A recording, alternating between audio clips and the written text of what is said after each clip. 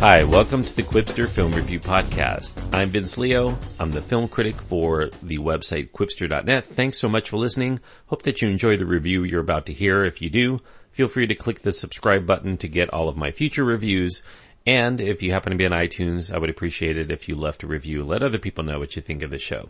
The Quipster Film Review Podcast is the name of the show. You can also find my written work stemming all the way back till 1996, almost 20 years now, at quipster.net, quipster.net. Today I'm going to be looking at The Lobster. It's a comedy, primarily. It's a very dark comedy. It has fantasy elements, some sci-fi, a little bit of thriller, and I guess you could kind of classify it as a romance of sorts because it does deal with love and relationships, and but it is a satire on them, so you're not going to get your typical lovey feels through it. It's not rated in the United States, but if it were to be rated by the MPAA, it would definitely be rated R because there is some disturbing violence, images, and thematic material in the film. There's also some sexual content and language. It runs an hour and 58 minutes, and the star is primarily Colin Farrell. Supporting roles go to Rachel Weisz, Léa Seydoux, who was one of the Bond girls, I guess you would call her, in Inspector. John C. Reilly, Ben Whishaw, Olivia Colman, and Ashley Jansen are also in the film. Yorgos Lanthimos co-writes the screenplay along with Efthimis Philippou, and Yorgos Lanthimos also is the director. So if you end up watching The Lobster, you'll have a chance, you might even love it. You might be completely mystify it. You might even decide that you hate it and shut it off after a few minutes. But one thing that all of you, regardless of your reaction, will come away with after seeing it is the feeling that there are not many movies you've seen quite like it. At its heart, The Lobster is a truly absurd and pitch dark comedy. It skewers the typical love and romance tropes that you'll find in many of today's romantic comedies or even dramas. You know, all of these films that equate the need to find love with pain and death if not found in a reasonable time period, at least as dictated by our modern society that seems to devalue those who might prefer to be alone in life. In the film, a crestfallen version of Colin Farrell appears. He stars as David. He's a little bit overweight in this film. He's very doughy, kind of a nearsighted man who's been recently jilted by his wife. And because he is now alone, he ends up getting taken to a hotel in a remote wooded destination where newly single adults in this society go in order to find a new mate within 45 days, or they'll be turned into an animal of their choosing. David chooses to be a lobster if he doesn't make it, and primarily because of their longevity and their ability to continue to procreate for their entire lives. Now, bizarre things go on in this hotel, including the loners wearing chastity belts worn only by those who are going back to their hotel room, being alone for the evening. There are hunting parties of those people in the hotel going out with tranquilizer guns to the woods outside of the hotel, and they actually are shooting loners who have managed to not abide by the rules of the hotel and the inhabitants. If they manage to trank some of these loners out in the woods, they get additional days, perhaps based on their performance, to find a mate. There's also this urging of coupling among those people who are in the hotel with others who share their individual afflictions. You know, if you have a limp, you're going to look for somebody who also has a limp, so you don't feel so bad about having a limp. There's a man with a lisp who's going to look for a woman who has a lisp, and etc.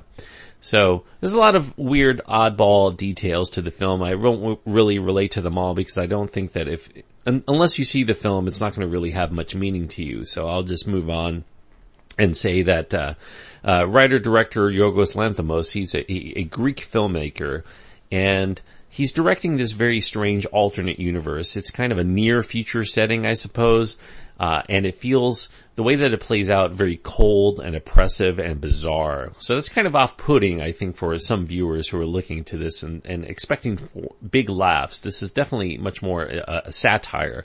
So I think that you have to be on its wavelength in order to fully appreciate it. This is Lanthimos' first English language feature-length effort.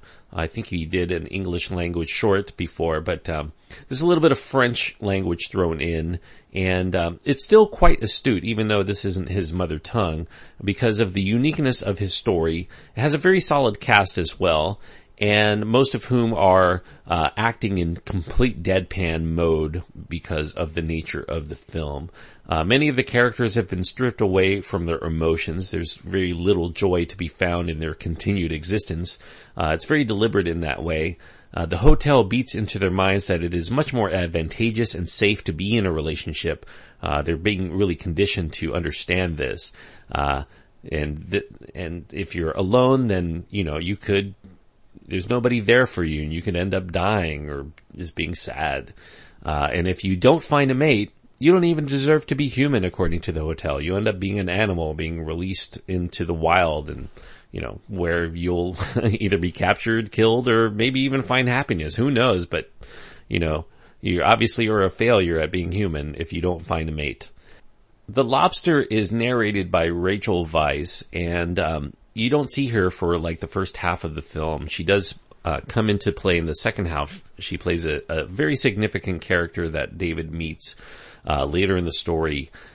He meets a splinter group of loners, those people out in the woods that they were busy tranking, and they've decided that pairing up, these loners are together, but they've decided that actually becoming items, like not being loners, will be forbidden among them. And this is in direct opposition to the requirements of the hotel, which is its own representation of the establishment of society.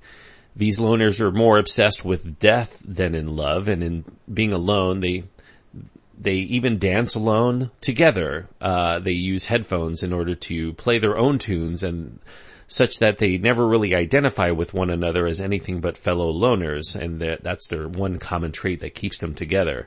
Now, both extremes, whether the coupling or the loners, are equally foreign to David, who merely goes through the motions given to him by those in charge at any particular time.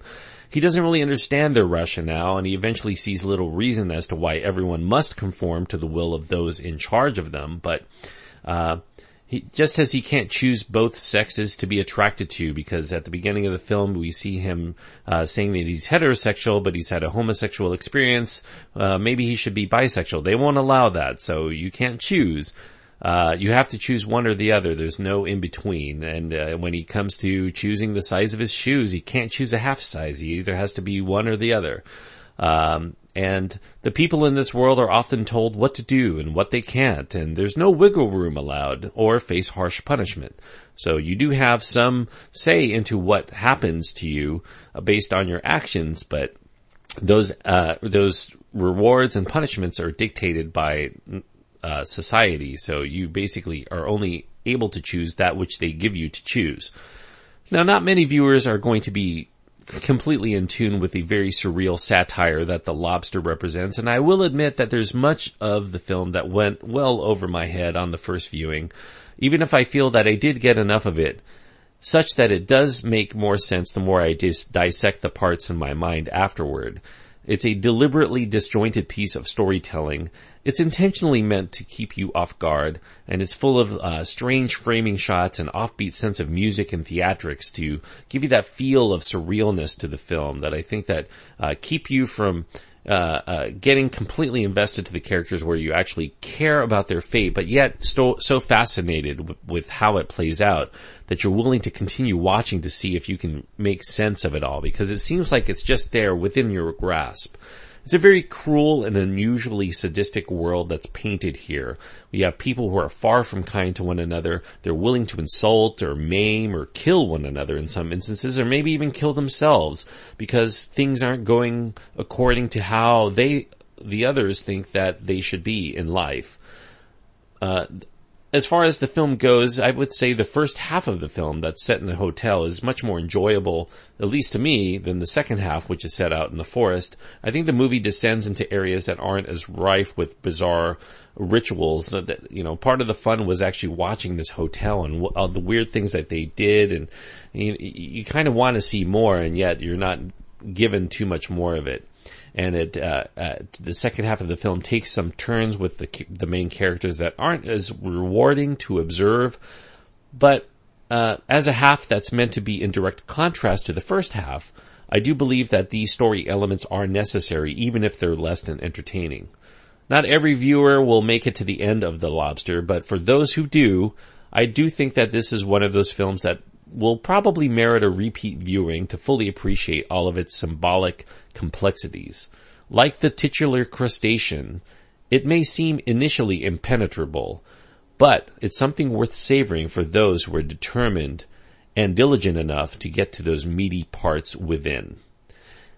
So for a first-time viewing, I'm going to give The Lobster 3 stars, and 3 stars means 3 stars out of 4. 3 stars means it is worthwhile for those people who are interested in very surreal comedies and also who like to watch films that are decidedly different than the norm.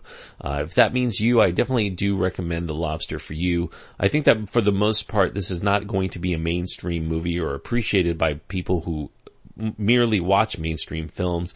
I think that it will likely be too challenging or obtuse in some respects. Some people will just think it's stupid, you know, because anytime somebody doesn't understand something, it's stupid, which seems to me kind of it's kind of a paradox in that way. But I think that it does make sense if you think about it long enough.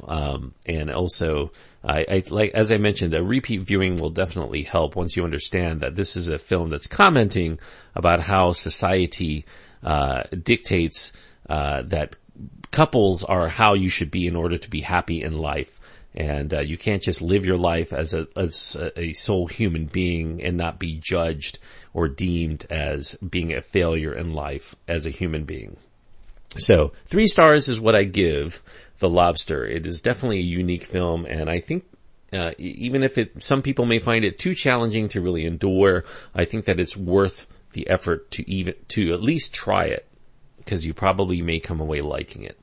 Thank you everyone for listening. I hope that you enjoyed the show. You can find my contact information if you want to write and say anything to me directly at my website, quipster.net. You can also follow me on Facebook, facebook.com/quipster.net, and you can also follow me on Twitter at Quipster. The spelling of Quipster in all of those forms is with a W, QWIPSTER.net. Until next time, thanks so much for listening, and I hope that you enjoy your time with the movies.